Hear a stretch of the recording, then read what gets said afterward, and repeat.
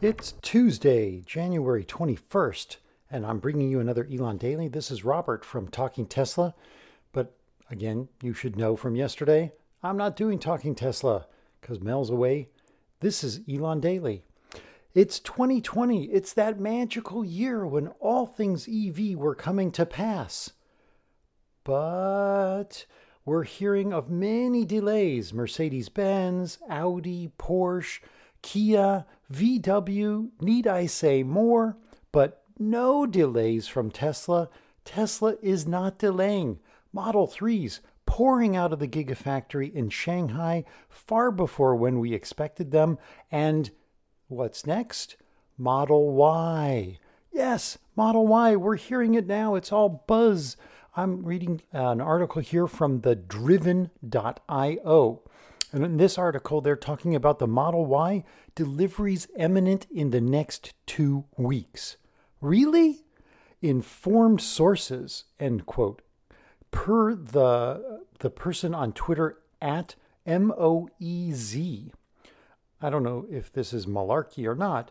Maybe not. But there is supporting evidence. More than informed sources. In fact, the Model Y VINs are now showing up on the NTHSA website. In fact, if you look, the Tesla moniker is 5YJ, and then the next letter is Y. And they're all over the NTHSA, National Transportation Highway Safety Administration website. That's where they need to be for Tesla to be able to have authorization to create the cars. And the California Air Resources Board has also issued their certification for the Model Y. So what do we have to wait for? When is it going to happen? The speculation is that the Founders Series Model Ys, those are the cars that are going to go to people in the referral program that had lots of referrals. Sadly, not us here at Talking Tesla. And I'm just waiting with bated breath. We might have to wait until the earnings call by Tesla, which is also coming up. I'll tell you a little bit about that in a second.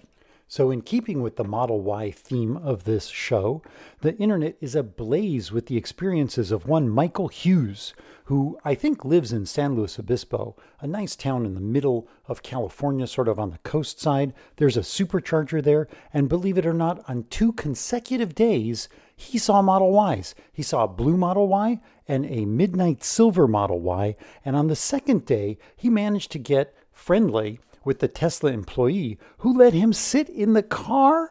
What the what? He sat in the front seat. He sat in the back seat. He said things like, quote, amazing layout and storage space and seating. He also said he couldn't wait to get one. So good for him. He must be like Mel, just foaming at the mouth, waiting for the Model Y. He noted that the second row of seats folded flat. They used some sort of a button, but neither of these cars, or at least the one he sat in, did not have the third row seats, which I'll talk about in a minute. He mentioned that the Jay Leno Garage Show will soon be featuring it. So a lot of people really want to know more. There's another article on electric, which talks about the third row seats, which certainly wouldn't enable this 6'4" Talking Tesla Robert to sit in it. But on the Tesla website, it says that the third row seat enables the car to, quote, carry 7 adults. That would be like 2 adults in the back, 3 in the second row, and 2 up front. We'll see. I can't wait. I'm really curious. I wonder, maybe Franz has secured an undetectable extension charm. That charm would certainly come in handy, as there is now a leaked picture of a new Tesla. Another Tesla, their 10th vehicle. Wait, let's recap. Vehicle 1, Roadster, first generation. Number 2, Model S. Number 3, Model X. Number 4, Model 3. Number 5, Semi. Number 6, Roadster, second generation. Number 7, Model Y. Number 8, Cybertruck. Number 9, 4Runner. You almost forgot that one, didn't you? And so now the 10th vehicle will be this interesting looking bubble shaped car reported in carbuzz.com. All of these links are in the show notes. It shows this conceptual drawing of this car. It's really quite small. It's got the distinctive Tesla styling up front, but a very tight hindquarters. How would you say that, Mel? You see that there's a nice picture in the show links. This could, of course, be complete BS, but this is reportedly from an official document. And the authors of the article liken the design to like a Prius. Not really. A Bolt, maybe a little more like a Bolt, or like the European market exclusive version of the VW ID.3, which is a really kind of cool looking 5-door hatchback car with like a 205 to 340 mile reported range. I think that car is pretty cute. Unfortunately, you can't get it in the United States, at least not right now. So I just want to reiterate that this 10th vehicle, and I don't have a name for it. Maybe they'll do like the iPhone and just call it the X. No, wait, they already have an X. Oh well, this is both a preliminary and very speculative report, so just take it with a grain of salt, or maybe 2 or 3. I'm curious. I'd like to see it. And now, lastly, on this All Tesla Elon Daily comes a reveal of sorts from Sandy Munro. You remember Sandy Munro. He lambasted Tesla on the Model 3, saying that it was cheap and it wasn't built well and that blah, blah, blah. And then he and Elon had kind of like a meeting of the minds. And then he came out, Sandy, and said the Model 3 was a fantastic car. And so he's an analyst. What he does is he basically takes cars, disassembles them like down to the bolts, rips them all apart, analyzes them, figures out how much they cost to make, how much they could be improved upon, and he sells these reports for tens of thousands of dollars.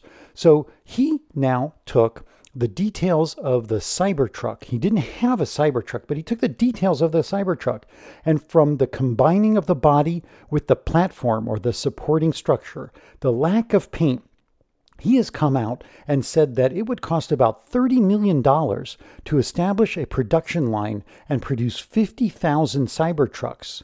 $30 million compared to the Ford F-150. Again, Ford producing a production line, putting out 50,000 trucks. Ford would spend $210 million. 30 million, 210 million, 7x difference. Whoa. That's pretty impressive. Sandy has a 1 hour and 27 minute sit down YouTube show. The link is in the show notes to this Electrek article. Thanks to Fred Lambert. And, did I talk about the why?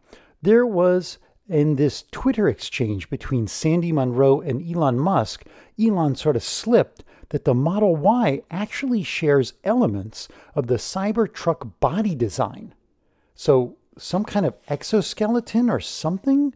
I don't know, but I figure we're going to find out a lot more information in the upcoming Tesla fourth quarter and full year 2019 financial results and webcast. When?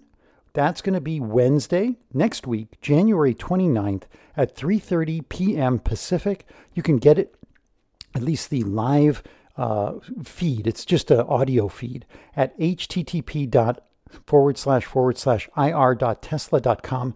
Do not write this down while you're driving the car. I will put it in the links. This is Robert. I am out. But before I go, let me mention this day in history. It connects so many dots. This day in history, an album, a famous album, went to number 1 for 24 weeks. It's connected to Australia, Redcliffe, Australia, as a matter of fact. It's connected to CPR and life support, and it's one of my favorite songs. We'll go out with this.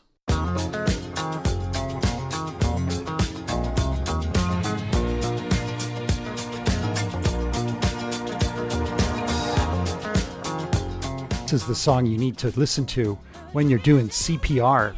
If you're going to save a life, do your CPR to this beat.